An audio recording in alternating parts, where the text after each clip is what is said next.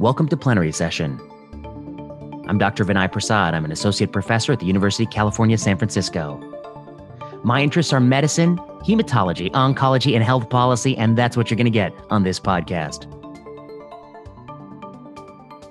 This week, we got a great episode in store for you. We've got an interview, and I think you're going to really like this. But first, a plug.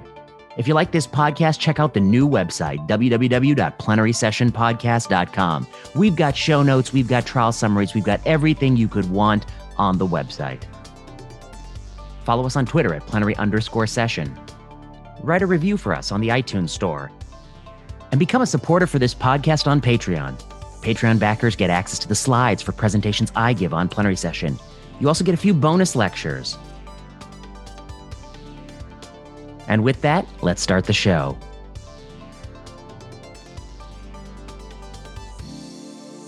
I'm back in Plenary Session. I'm joined via Zoom by Dr. Tom Baer. Tom Baer is Deputy Cancer Director at the Knight Cancer Institute at OHSU. My old boss, Tom Baer, it's a pleasure to see you again. How are you? It's so nice to see you. How's it going? It's going well. I'm here in San Francisco. The weather is nice. How are things there in Oregon? You know, today it's much nicer than it's been. Things are looking up. And since we're talking about COVID, we're fortunate to see cases coming down, vaccines going up. So I think we're beginning to be cautiously and preliminarily hopeful. That's good. I'm glad to hear that, and that's my assessment too. So I wonder if we'll jump in. Let's talk about this vaccine and how we advise people after the vaccine. You're a cancer doctor. I'm a cancer doctor. We sometimes are in this game. We have patients who are immunosuppressed and they're looking for advice about what they can do, what's safe. How do you think about this? How do you think about this question? Well, first, let me just say a couple things in opening. I mean, I think it's important to acknowledge that I'm not a virologist. I'm not a vaccinologist, and I'm not an expert in public health. Like you, I'm a physician who's trained to read the literature and think critically. And so that's what I bring to the table to this discussion. But I would like to fully acknowledge that I'm not, a world's expert in viruses. Well, Tom, that never stops anybody. Don't let that stop you.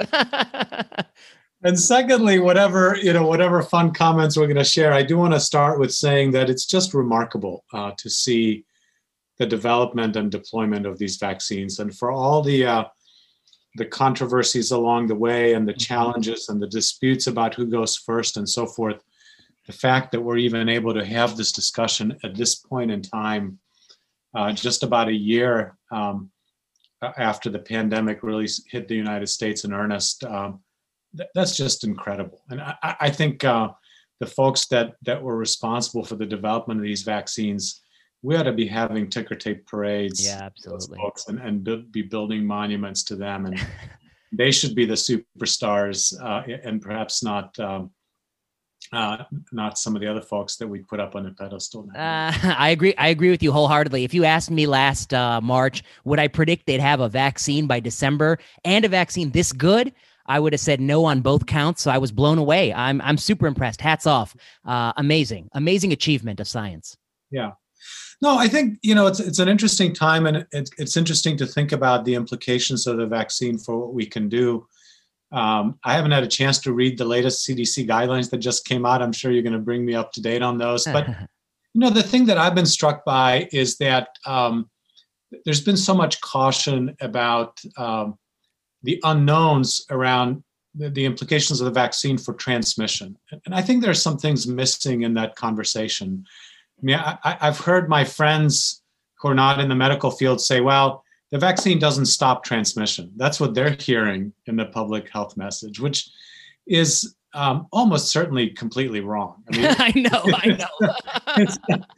It's hard for the general public to understand the distinction between we're not sure yet, we haven't measured that endpoint, and we don't know how much the vaccine reduces transmission.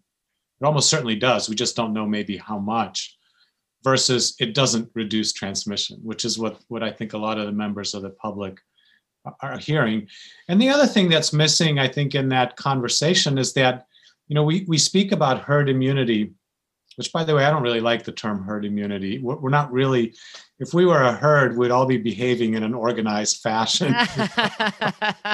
Humans are hardly a herd. I think hardly. Maybe community immunity is a better term. But in any event, we talk about that concept at the same time as we talk about the idea that we're not sure how much the vaccine reduces transmission. And of course, those two positions are incompatible. You can't have herd immunity if the vaccine doesn't reduce transmission, right? So it's completely inconsistent with one another. Hypocritical. Yeah, those two statements. No, I agree with you 100%. I don't know if you follow along, but in January, the end of January, I wrote an op-ed basically arguing that, the vaccines will and substantively reduce transmission. And we had already had the data there. We had swabs on dose 2 Moderna showing a 60% reduction in PCR positivity.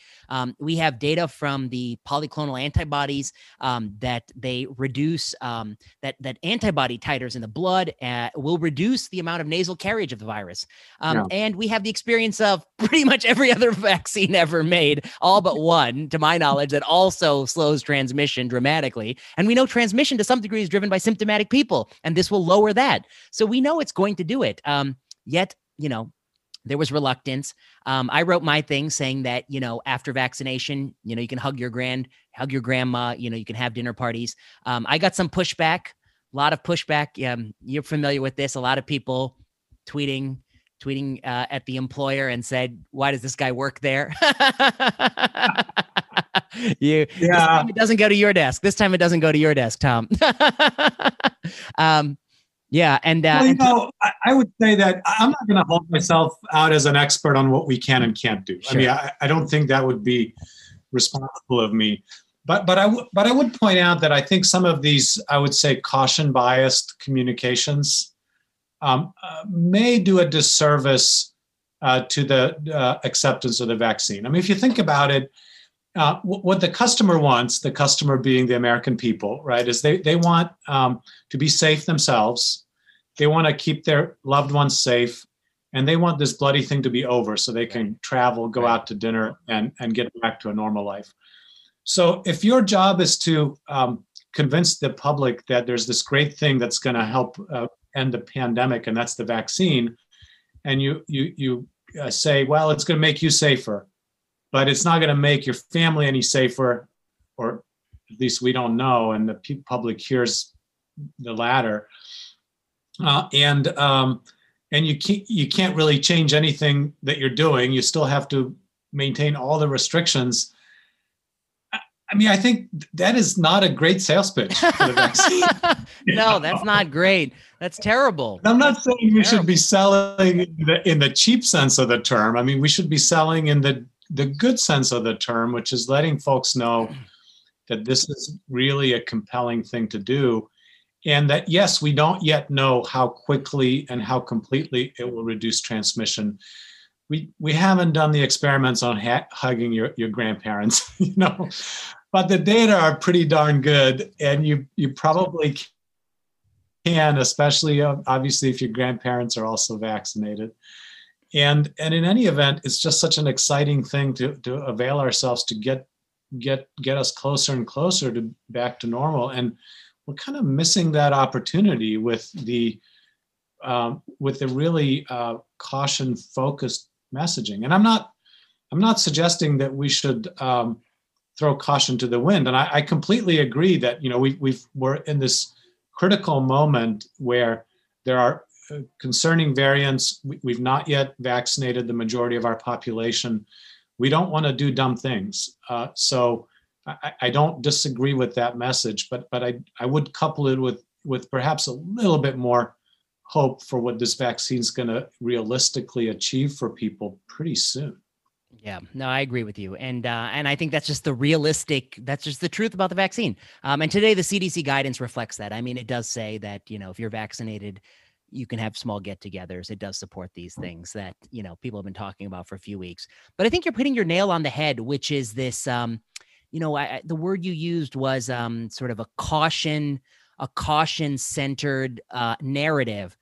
that caution-centered narrative group, that's a strong coalition that is caution sensitive. And I think they're a little bit caution sensitive, maybe because of some of the missteps early in the pandemic, where I remember, in January and February of last year, the media telling me over and over again, you should worry about flu more than SARS-CoV-2 because flu has killed more people this season.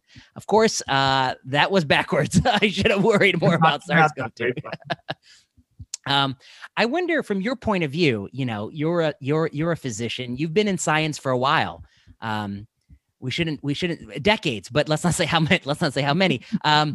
I don't know. How do you think about the scientific dialogue? I mean, to one degree, it's different. We've used to be able to meet face to face. Now we're doing it by Zoom.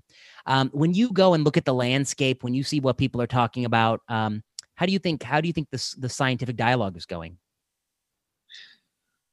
It's hard for me to assess all of the scientific dialogue, and I don't know if you're talking about the scientific dialogue on Twitter, which I'm generally not a part of. Good, you're a wise man.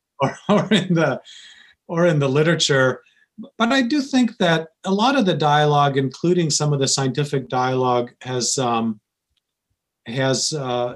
become a little too divided into camps, and some of the sort of oriented towards identifying evidence in support of one's position rather than an open outlook on wherever the data take us. And it's a little frustrating to see that. And I wouldn't want to indict certainly the entire scientific community and all journalists and things like that. I think there's plenty of really solid dialogue out there.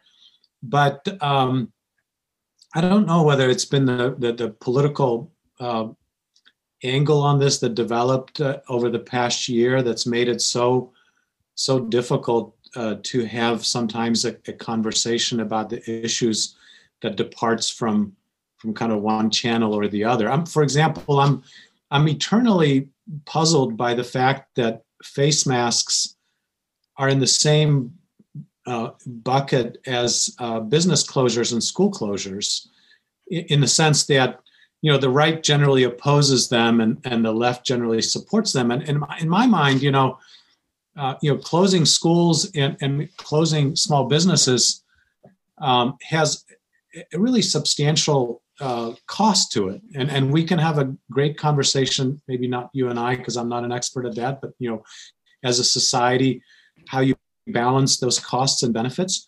But face masks, I mean, they are just all upside. They're a fashion expression opportunity. They're a little inconvenient and a little uncomfortable, but I would think that anybody who wants businesses and schools open would be a big fan of face masks and anything else at all that can reduce the transmission of the virus. Wearing face masks does not put people out of work and put people in a position not to be able to pay their rent. And why are those things lumped together? I don't understand. It's a great example. And to be honest, someday there's somebody who I'm going to bring on this podcast and I want to ask this question to, which is the question you're pointing out, which is that, hypothetically, if you are somebody who is critical of business closures and lockdowns, and there are many such people, and they have good arguments, I think, which is that there's serious downsides to this intervention, and who knows what the potential upside is. But if you're such a person, and we know they tend to fall on the political right, my question to those people has always been, why don't you embrace masks, even if you don't think they do that much? Because it will allow you to open your business, which it sounds to me like is the priority. So I've never had a good idea why, you're putting your finger on the right spot. I've never had a good idea why those two are wedded. I would think, even if in your heart of hearts, some of these people don't think it does that much, the mask, I would think they would support it just because it allows them to get their business open. We put up with all you and I know, in medicine, we jump through a lot of hoops to be able to run our clinic, a lot of bureaucratic hoops. We may not agree with all the hoops, but we jump through them so we can do what we think is most important, which is running our clinic. And I would see it the same way. I agree with you. I don't understand why they became wedded. Yeah, it's almost I don't think it's a scientific alliance. Cultural. But it's also, if we're going to stir up controversy and say things. The other thing that I wanted to talk to you about a little bit is what I see as a relative lack of curiosity about what we see all around us on behalf of the media that informs us. I mean, I just read a wonderful piece in the New Yorker about how COVID has affected the world very differently. I don't know if you saw that piece, where, surprisingly, in places like India and Africa, the mortality impact just didn't happen, which is exactly the opposite of what you'd expect. These are places where folks live in multi-generational households. They're crowded. Healthcare systems are inadequate, sometimes not up to the task. Not that ours is, right. Fantastic, but still, and yet the number of deaths per population just is incomparably lower than in the Western states, and it can't be explained by what happened, say, in China and Korea, potentially a very aggressive, effective public health intervention early on when the burden of virus was really low. That's not what happened in those places around the world. That's a fascinating story that the media isn't really tackling very well. And I think there's got to be some things to learn. When I was in medical school, one of my professors was the famous Don Coffey. Everybody's heard of Don Coffey, and he one of his sayings is that the essence of inquiry is to say, to observe what's around you and say, if this is true, what does that imply? Yeah. That's really the whole thing, and we're not doing enough of that. I think our media is sort of repeating pretty straightforward messages from a couple of sides. Do more of this, do less of that. Don't do this, do that. But there's not a lot of really critical look at what's going on. Why is it that that the excess mortality in California and Florida are pretty similar? I'm not going to take a position on. Right. I have no idea why. Right. Maybe the variants in California are more aggressive, and despite more aggressive government stance, they overcame that. Or maybe the folks in California didn't follow the orders as well, and so on a net basis, the intensity of interventions wasn't as different as we thought. But right. I don't know. But that's a great story that nobody's writing. Right, and I think you're spot on. And I guess I would extend it a little bit. I mean, the way I would put it is there are these differences, and it is an open question. What are the factors for it? And I wrote something about it. I had 6 buckets, and I don't know how much you put in each bucket, but here are my 6 buckets. One is, are you measuring the thing the same? So we know that the definition of a case and the definition of hospitalization, the definition of a death, maybe there's some variability place to place. Possible. Next thing is early pandemic events. When the entire world shut down in early March, some nations may have had more seeding events than other nations. And so if you start with 10 seeding events versus 100,000 seeding events versus 10,000 seeding events, maybe there's a difference. So maybe Australia had different preconditions than the US, that moment we all shut down mid-March. The third bucket I put is the bucket that everyone wants to talk about, which is the actions of human beings, our policies, our restrictions. Maybe that made the difference. The fourth bucket, I think, has to do with the differences in the built environment, our population density, our structures, our ability to lift up the drawbridges. Like in New Zealand, they can lift them all up really quickly. The fourth bucket, I think, differences in the people, the age structure of the population, such as Sub-Saharan Africa, India, a lot more young people. Maybe that has a role.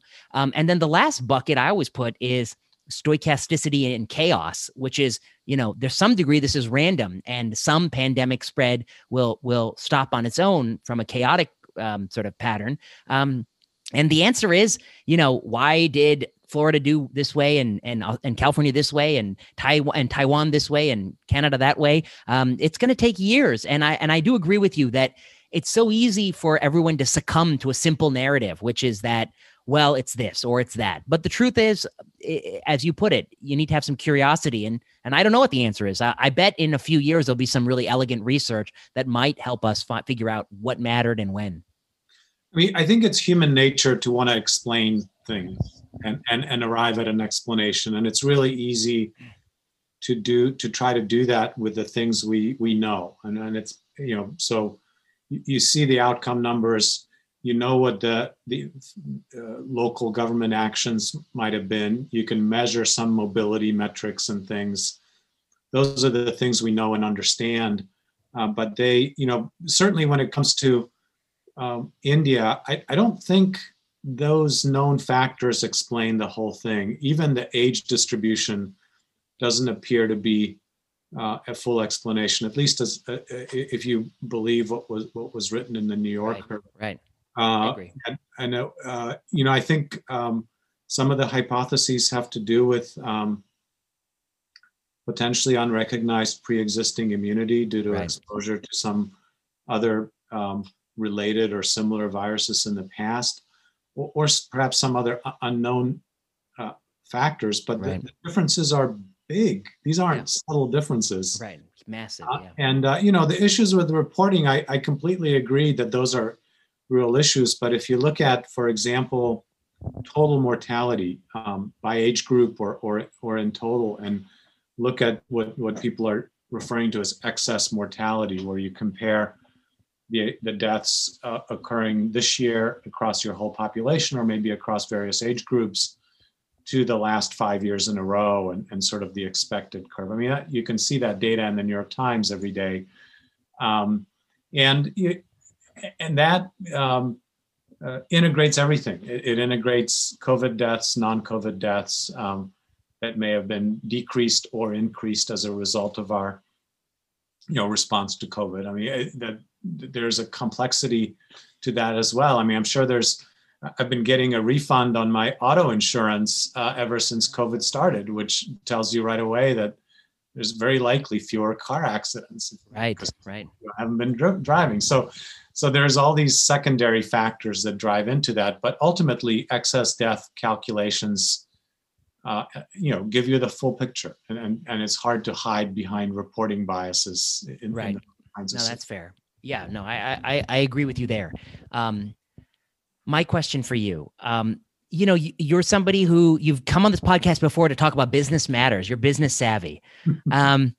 So as a business person, I wonder if you might talk a little bit about the downsides of some of these interventions, and whether or not you think they'll translate into simply economic downside, or is there a downside to health from prolonged closure, from shutdowns, things like that. Are there things that you think about there?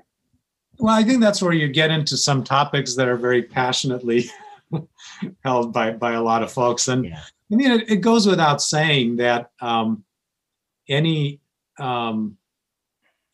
action has consequences, right? And those consequences are desired and undesired. I mean, that's true of an antibiotic prescription.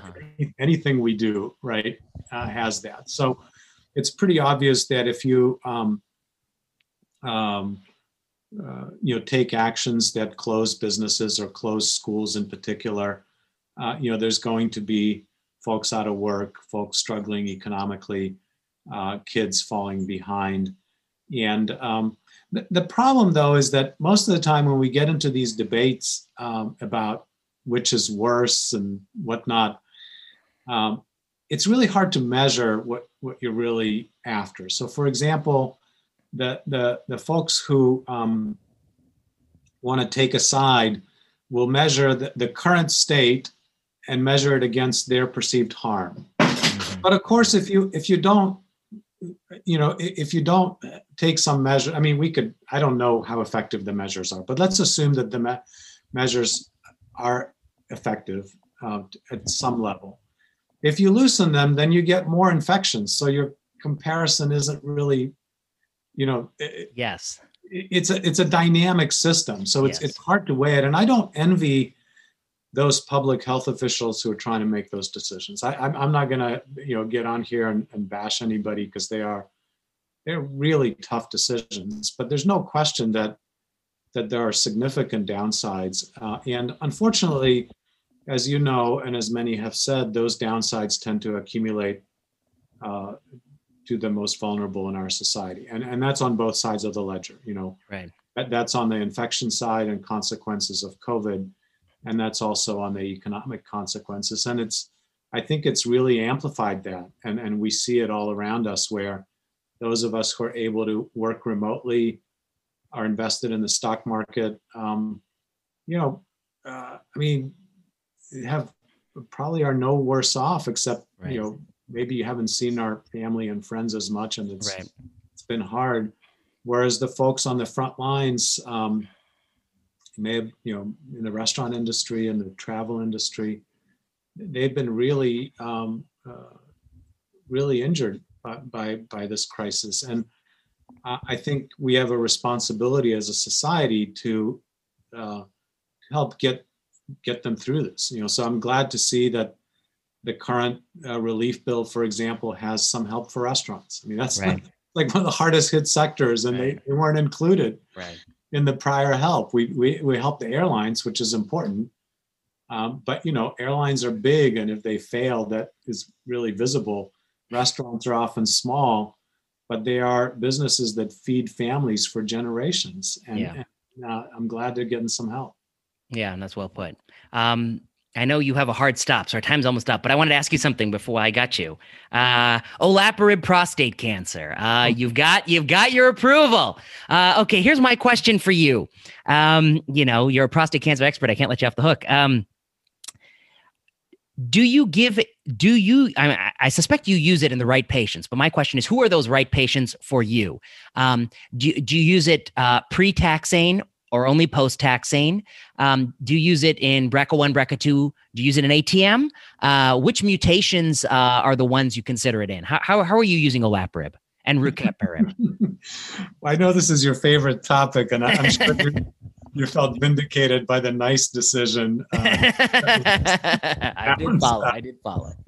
So, I think that it's a wonderful question that you ask, which patients to use it in, because that I think gets a bit lost in the debate. And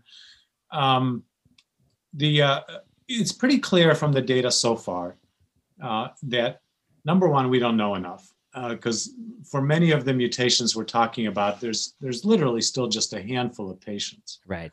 But number two, for those mutations where you see a 5-10% response rate, my answer to that is, I could use oral Cytoxan or oral etoposide, which is what we used for prostate cancer before we had mitoxantrone, the exciting new drug that it is.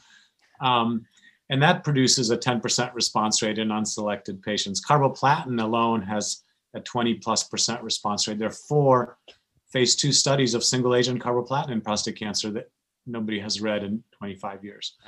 So to use a targeted drug in a targeted population and get a 10% response rate, that to me is unsatisfying.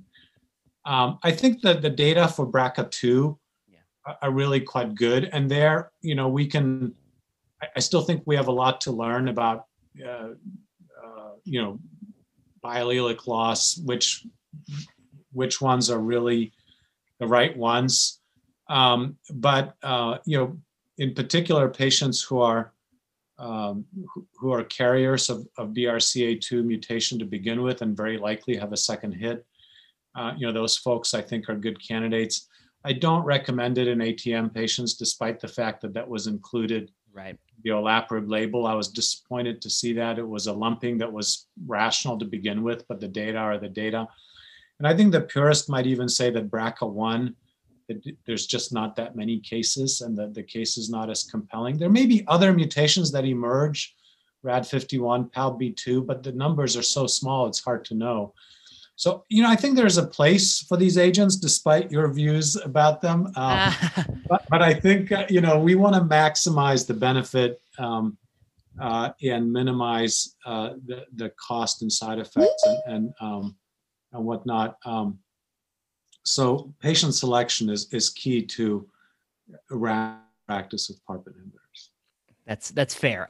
So I guess the only thing I would say is that everything you said tells me that what you're talking about is after docetaxel. I mean, you're talking about the post-taxane setting, Dosi and Kabazi.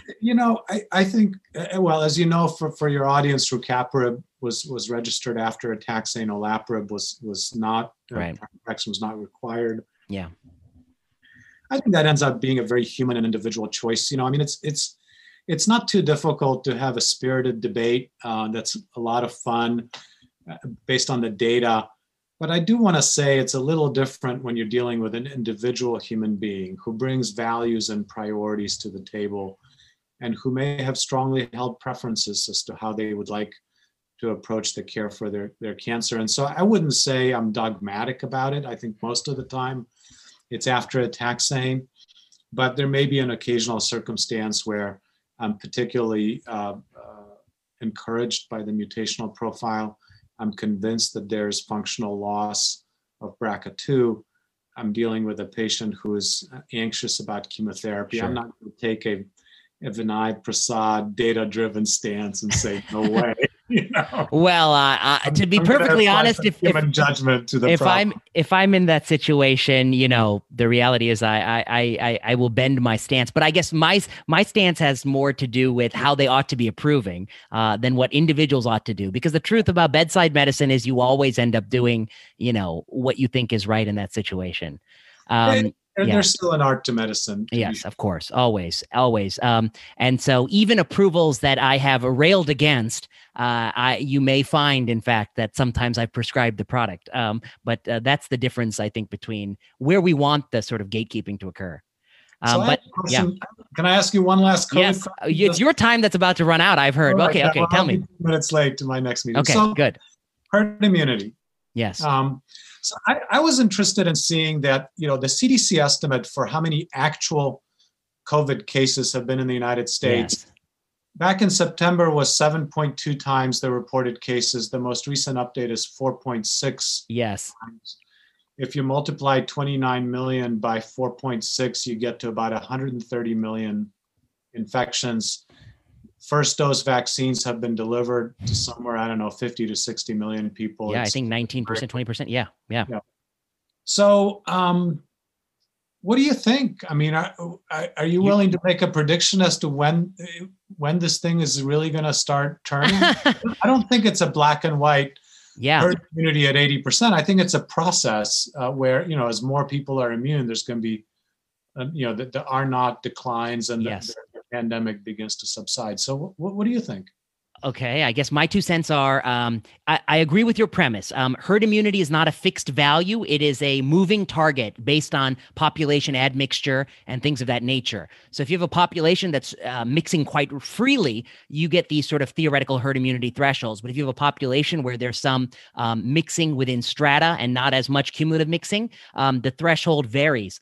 Herd immunity doesn't mean there'll be no cases. Of course, there will always be breakthrough cases as that equilibrium point just dips below.